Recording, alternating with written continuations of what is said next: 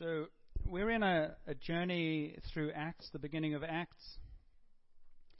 Some of my favorite portions of the Bible, but I say that all the time, which is, I think, a good thing. Lots of favorites. And I've been going through really what happens is after Easter, we kind of go through the whole lead up to Easter and Jesus dying on a cross, as we say so well, because we know it so well. Jesus died on the cross for my sin.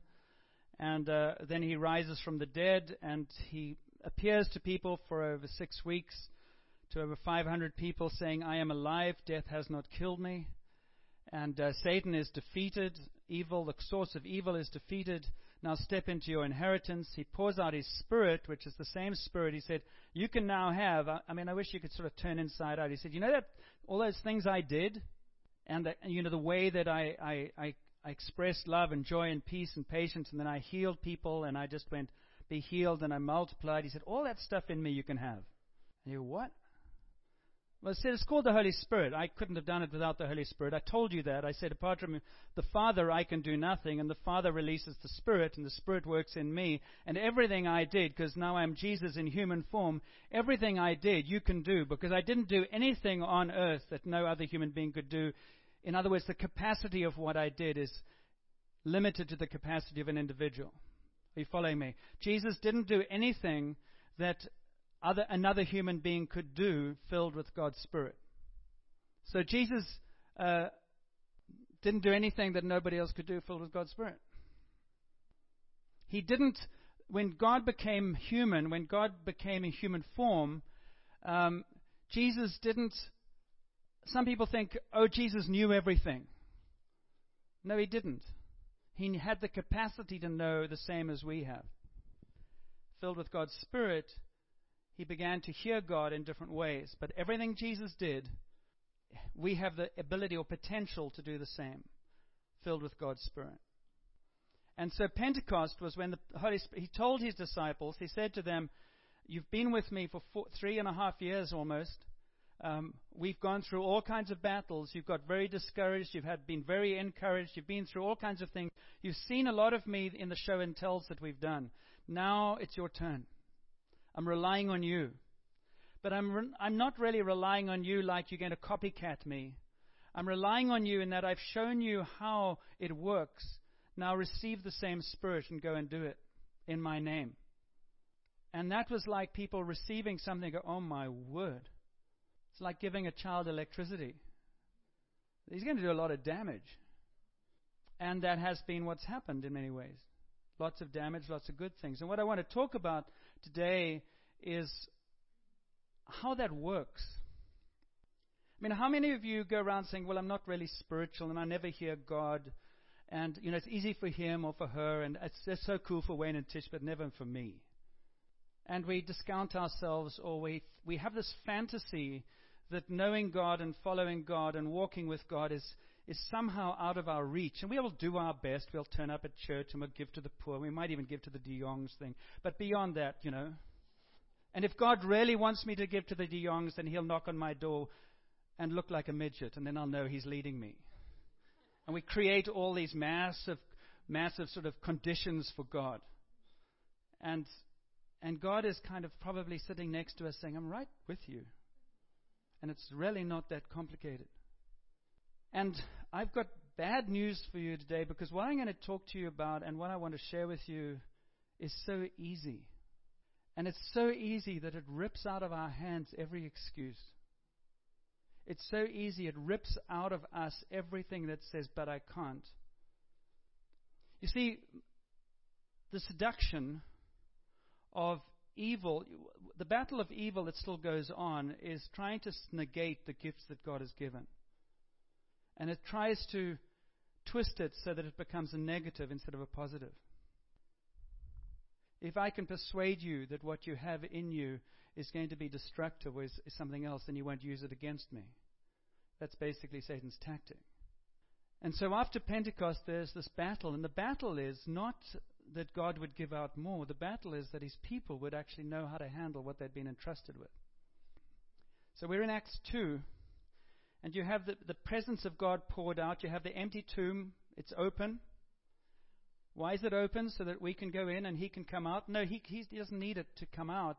It's a symbol of open heaven. It's a symbol of, up until that time, every tomb was closed. The heavens weren't open in the same way. And what we mean by open heaven, Jesus had given that vision of you'll see angels going up and down on a ladder between heaven and earth. What was opened in Jesus' life and his death and resurrection was access to God, and God being able to speak to us again like in Eden. Sin was dealt with. Sin, the barrier of sin, was dealt with.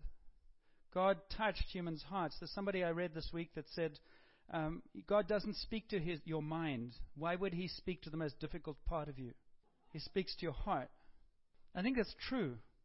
Many, many times you try and speak to somebody's head, and you never get anywhere because it's made up, or attitudes are there, or thought processes are there, and you just cannot get behind the thought process or lack thereof. And God always speaks to the heart. And he says God doesn't speak to you, he speaks from within you. And that's what the Holy Spirit does. The Spirit takes things and makes them real in our hearts. That's why you have to listen to your heart. There are lots of people who live from their heads up. There are lots of people who live from the outside in. But the heart is where God actually begins to work. And out of the overflow of your heart, what happens? Your mind changes. That's why identity is so important. Without the presence of God in our hearts, we think we still have to earn his acceptance. Without the presence of God in our hearts, we still think we have to have behavior modifications in order to become what he wants us to become. And we all know that religion doesn't work, because that's what religion does. And we all are quite religious. And so after Pentecost, the Spirit is poured out, and who gets to talk first? It's Peter. And Peter is the one who has demonstrated so profoundly how stupid and how impulsive and how arrogant he is. And we all are incredibly comforted by Peter. We're incredibly comforted by the Simon Peter who says, yes, I will. No, I won't. The rooster crows. Oh, I'm done. Let's go fishing. Jesus, I'll never leave you. I'm your man. And a girl says, didn't you know Jesus? No, I don't. And he just totally is us. Kind of bold when I don't need to be bold. When talk will do, then he's good. But when action is needed, he runs. How many of you are like that? How many of you stand with me like that is what I'm meaning. I'm great on resolution. I'm great about saying, what about tomorrow? I'll do it. I'm great about saying, yes, Lord, send him. Here I am, send him or her. All that stuff. Always sidestepping. Always pushing away. Always excusing. Always saying, but tomorrow. And even trying to look quite spiritual doing it. And so, after the Holy Spirit has come upon these disciples and they speak in tongues, and we're not going down that rabbit trail today, and they manifest the presence of God, what happens? Peter he stands up and he explains what is happening. Peter suddenly, what has been deposited in him kind of makes sense in him, and he speaks out, and for the first time in his life, he has this wisdom in him, and this authority in him, and this eloquence, where he says, this is that.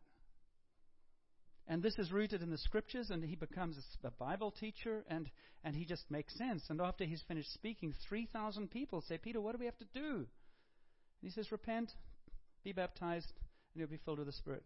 You can have what I've got. It took me 3.5 years. You better suffer a little bit before you get it. No, because of what Jesus has done, you can have it now.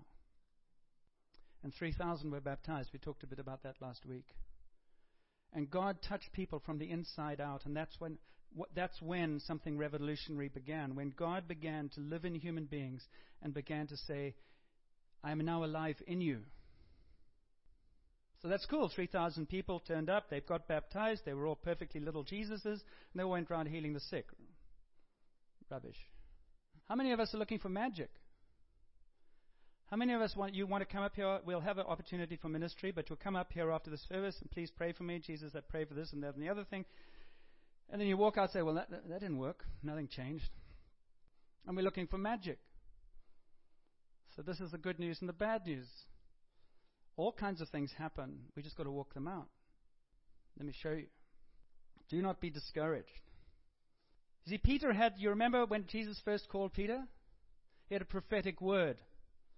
What was the prophetic word? on the shore of Galilee. I mean, Peter had no reference point. Simon was his name at that point. He had no reference point for God other than the synagogue. And the synagogue in Capernaum is small. It's not very big at all. It's about the size of the office and my office combined.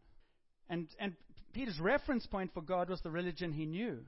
And then this guy speaks, and his heart quickens, and he says, "Can I use your boat?" And he goes, "Oh, shoot, now I'm in the middle of something I wasn't even asking to be in."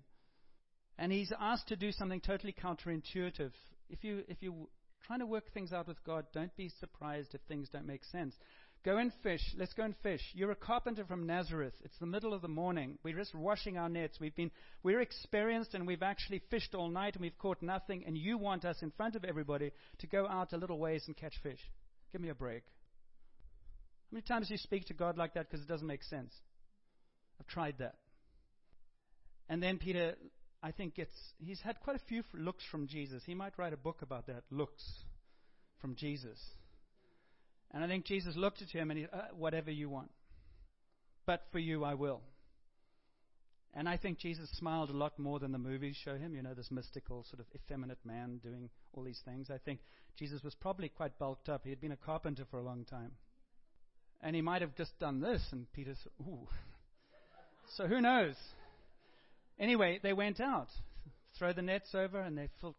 Well, Peter was never the same. If a carpenter can catch fish in the shallows of Galilee in the morning, he's got my attention.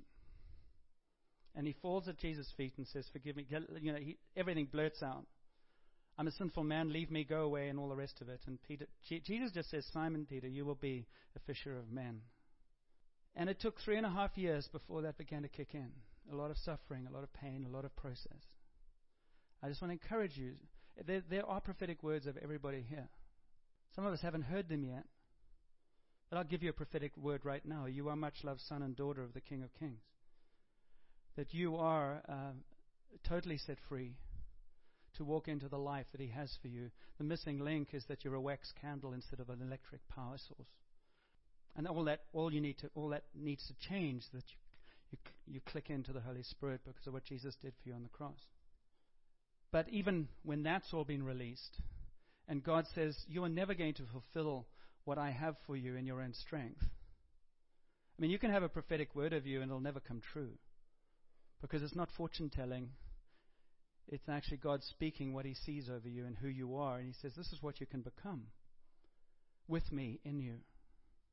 And many of us go around and say, "Well, this hasn't worked. I had this thing, it doesn't work." And you go, well, Paul had a prophetic word over him that he was going to go and reach out to the Gentiles. And 14 years later, he began that. The people who were set free out of Egypt were given a prophetic word that they would take the promised land and they would live in a place of milk and honey. The one generation who had been parents wandered in the wilderness for 40 years. They never entered into, they believed in God, they just didn't believe God. And so they wandered in the wilderness, and for 40 years they died not getting their inheritance because they didn't believe. The word was spoken over them, wasn't released through them because they didn't walk in it. There is no magic with God. There is power and presence and invitation, but there's no magic. Because the most attractive thing about Jesus when He called Peter was, "I call you to follow me." He didn't say, "Memorize all these things and all these rules and then you'll be good enough and then you can follow me." He said, "Follow me." And what He said was, in a sense, if you keep relationship with me, you'll change the world. We will change the world.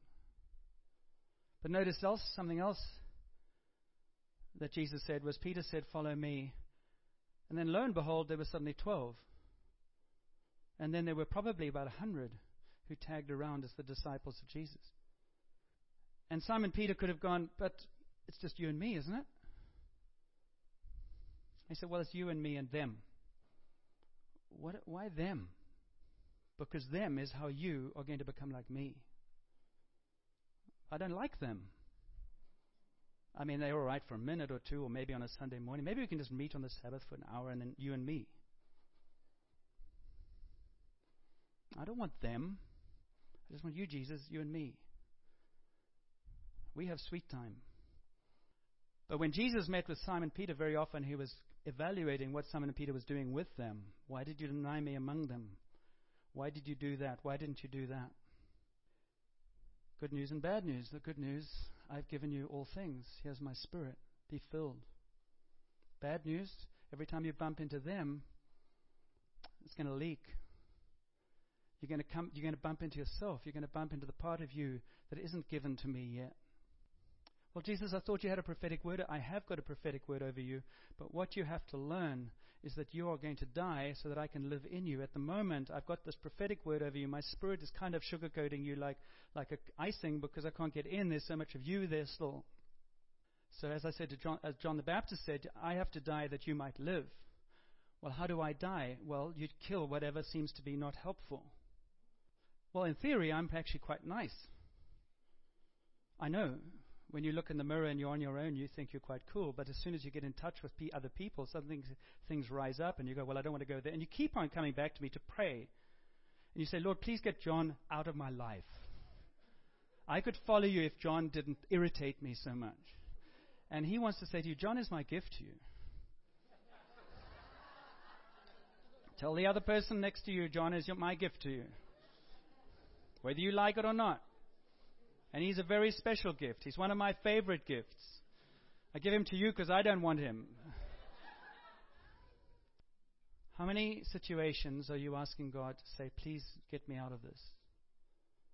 Jesus, please stop the storm. Don't you realize we're afraid and you're sleeping in the darn boat?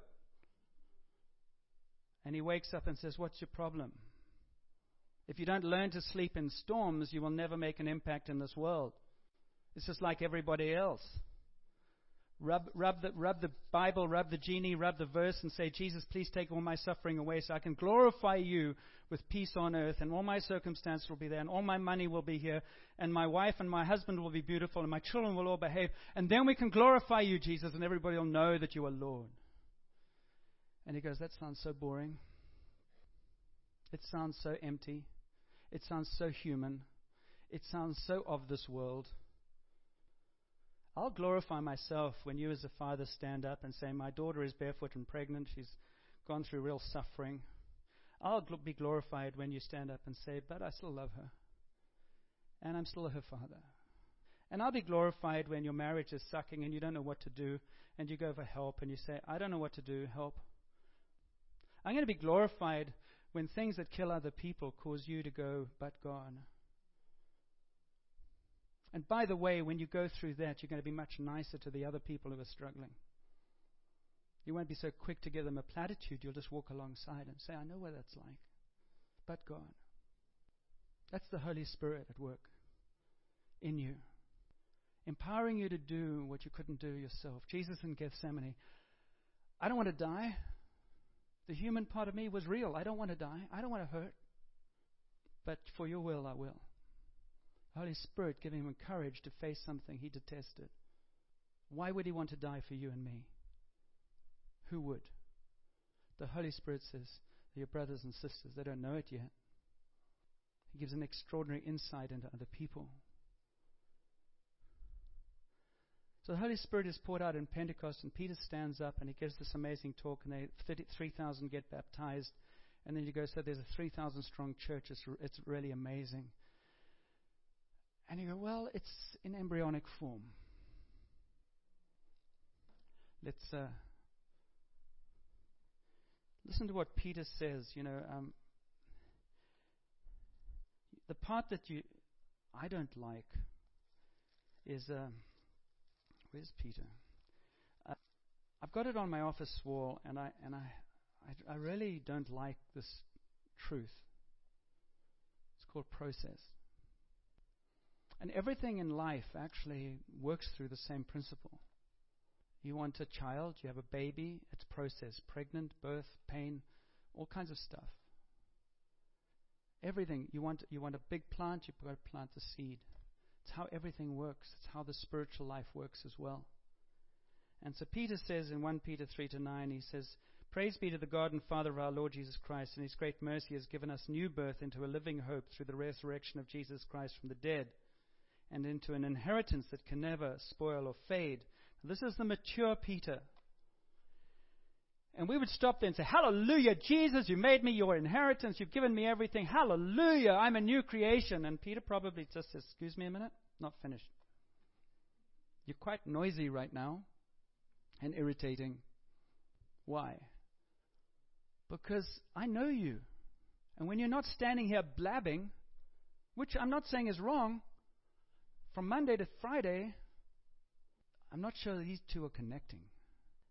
This inheritance is kept in heaven for you, who through faith are shielded by God's power until the coming of the salvation that is ready to be revealed in the last time. In all this you greatly rejoice, though now for a little while you might have to suffer grief in all kinds of trials. These have come so that the proven genuineness of your faith, of greater worth than gold, which perishes even though refined by fire, may result in praise, glory, and honor when Jesus Christ is revealed. In other words, he's saying the process is often painful but necessary. Paul says the same thing in 1 Corinthians, just to show you that I'm not making this up. It is good news tucked away in this book. 3:13. By the grace of God is given, I lay a foundation as a wise builder, and someone else is building on it. But each one should build with care, for no one can lay any foundation other than the one already laid, which is Jesus Christ. If anyone builds on this foundation using gold, silver, costly stones, wood, hay, or straw, their work will be shown for what it is, because the day will bring it to light. It will be revealed with fire, and the fire will test the quality of each person's work. You can do a lot of things on the name of Jesus, on the foundation of Jesus, that will be worthless and will be of your own making. And so, back to Acts, because this ultimately is good news, believe it or not. What happens? They all get baptized, and then we read this part. They devoted themselves to the apostles' teaching and to fellowship, to the breaking of bread and to prayer. Everyone was filled with awe at the many wonders and signs performed by the disciples. All the believers were together and had everything in common. They sold property and possessions. I wonder how many people would be in church if that was the rule, our bottom line. When you join Jericho Road, sell everything you have. Just saying. Every day they met together in the temple court. They broke bread in their homes and are together with glad and sincere hearts. Now, it's different for these guys because they lived 2,000 years ago and they didn't have families. They didn't need to eat. They didn't need to go to the washroom, and they didn't have any needs. They would look to us and go, you know, if we had the resources they have at their, we could have done even more than that. They must have so much time. But with all the resources we have, all that ends up is more selfishness and more self-absorption and more greed and more I don't have time. Why is this passage in here? Because it's all about relationship and community. I was driving home it was Wednesday night, and listening to a documentary on the CBC about a study being done by a guy who had written a book. I can't remember. I think he's Yongi is his name. I'm not sure. Anyway, he had written this book about the fact that war, about community and people in community, and he said it's astounding. He said that people miss war because of the community that it creates.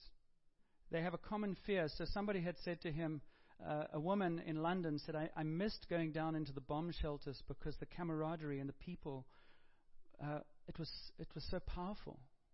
He was totally surprised by this, but he said in times of war, when the towers fell in New York and other times when people are against adversity together, probably Fort McMurray, we come out of our independence and our self-absorption, and the best part of us comes forward.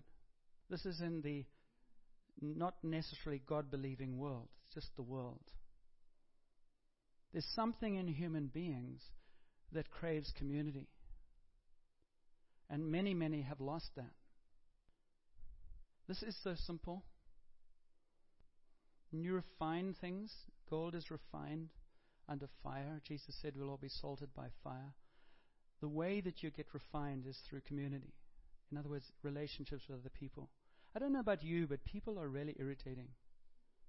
That's what I've discovered. And in churches, as a pastor, I can't fire them. I could almost, but, I'm stuck with you and you're stuck with me in many ways. And there's a part of that that's very good. Because if I have to write my script, I'll just write out the inconveniences while I'm concentrating on becoming so good. And God is saying it's those inconveniences that I'm using to actually refine you. It's those inconveniences that I'm exposing in you, the things that are not as spiritually cool as you think they are. I mean, you talk about love, and you talk about my power, and you talk about my healing, but you're defeated by that person's attitude. You're so thin-skinned. You're so offended. So I'm going to teach you within the context of relational community how to become like me. And you're going to need my Spirit because you're going to be at the end of your resources all the time. It's just how it works. And that's why these people, when if Jesus is God and He's risen from the dead and He's going to live in me, how is that going to look? They were hungry. So they got together and they came together and said, teach us, teach us, teach us. And then in the midst of that teaching, they broke bread together, and then they found somebody had a need, and they said, well, let's ask God to meet that need. They already solved that one. They said, no, we can meet that need. You need something, I can give you this. After we've just seen a lot of the stuff that I invested in isn't worth very much. And in the process of the community and the relationships, transformation took place in people's lives and hearts. So my encouragement to you this morning is don't be so spiritual. And what I mean by that is pay attention to what God's doing in you and around you with the people who are part of your life right now. There is an answer to prayer that's going on for you right now. Make a decision to not whine anymore. Make a decision not to gossip about how terrible somebody is, and start saying, Lord, what do you want me to be here for them? What are you wanting to grow in me so that actually I can become part of a solution? And what if actually half of what they are is not nearly as irritating as I think? It's just triggering things in me. If you want to grow in the following of Jesus, begin to pay attention to what's going on around you and step into that and see what happens. If you learn to sleep in the boat through the storms, your life will be transformed. I think I'm done. Let me show you a video clip on the way out. This just illustrates that somebody was finding that their life was a little bit unreal. You've heard this before, but let's hear it from somebody else. There you go. Learning to be authentic, learning to be real. Let's stand and just ask the Lord to... I guess that the first thing you talk to Jesus about is, this is not complicated. It's just about saying, Jesus, here I am. I don't necessarily know where to go, or I do know exactly what you're saying to me. But the bottom line is He's saying, I want you to be involved with people. And I want you to let them be involved with you. As authentic people, as broken people, as semi-healed people, as people who are good, bad, and ugly. I want you to be a safe place for somebody else. I wanted you to be a place that somebody else could find comfort in, not because you have an answer. You don't need answers. We don't need answers for one another. We just actually need safe places. Often the answer isn't clear. But I know one thing, that God loves you. And I know one thing, that you're extraordinarily valuable. And I know one thing, that there are things in you that He is still working on. And so if I can walk alongside you while that's growing, and I encourage you to believe for what you don't yet see, let's do that. Maybe you need to ask God to forgive you for believing in magic or hoping for magic, that He will do things for you like some kind of waiter. So Holy Spirit, I just ask you to minister to my brothers and sisters, that you are faithful and that you are good. If you could take someone like Simon Peter and transform him until eventually he would stand in the marketplace and speak of you with eloquence and with power, and he would walk up to somebody and he would say, silver and gold I don't have, but in the name of Jesus, get up and walk. That's what I want for my life, Jesus. I want to know your presence and power and your compassion so that people can see you, because I'm not in the way anymore. And so I ask you to weed me. I ask you to refine me. I ask you to do things in me that will give room for you to grow. And there's some parts of me that I really like, because they've been defending me and comforting me for a long, long time. And the contemplation of them going is like losing my leg, even though it's messed up thinking. So I ask you to help me to want to change or be changed. See, Jesus melts everything. He doesn't just rip it out. He melts it until we just relinquish it. That's what's so cool about him. He doesn't deal with everything at once. You just say, what's the next thing, Lord? Listen to the Holy Spirit in your own heart right now. Just what's the next thing? And God always gives good gifts, so it's a good thing. Don't focus on what you're having to give up. Like if you have real anger issues and I've got to deal with this anger, the easiest way to deal with the anger is to give him your hurt and pain, but it's actually to say, Jesus, I just receive your peace. Receive the good thing. Focus on the good thing. And every time the negative comes up, receive the good thing. Remind yourself of it. And watch the negative thing begin to melt. Feed the one and starve the other is what we've been told in other cultures. So, Father, we bless you for what you're releasing over us. We bless you. Let him speak to your heart. If your heart isn't open right now, then ask him to open your heart. If he's just talking to your head and you're just letting him talk to your head, nothing will change. So, Father, we open our hearts to you. In our unbelief and maybe our fears, we just say, Jesus, here I am. And Father, I continue to speak over Jericho Road that you will continue to build in this church an extraordinary community of people who are willing to be generous, patient, kind to one another as we grow together. And as you said in Acts, and many were added to their number because that community was extraordinarily attractive. And so I say on my behalf, Father, and I'm praying for you as well, Father, will you make me someone who is a builder of community, who is dependable, who actually serves in this community, who lays down my life, who is patient with those who don't do things exactly like I want them to do them. And I pray that you continue to work in me the things that you want to work out through me. Thank you, Holy Spirit.